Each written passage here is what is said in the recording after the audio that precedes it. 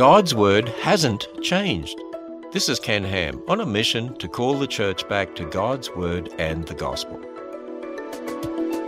It's been hard to watch many in the church cave to the pressure of the culture by radically reinterpreting the Bible's teaching on marriage and sexuality. But think about this. If we need to reinterpret all of the Bible's teachings on sexuality, this means the church has misunderstood the Bible for 2,000 years. And it means we're only properly understanding it when there's massive pressure to change what God's Word says. Those who accept homosexual behavior are reading their ideas into the Bible, making it say what they want it to say. But God's Word has said the same thing since it was written. Marriage was designed by God, and marriage is one man and one woman.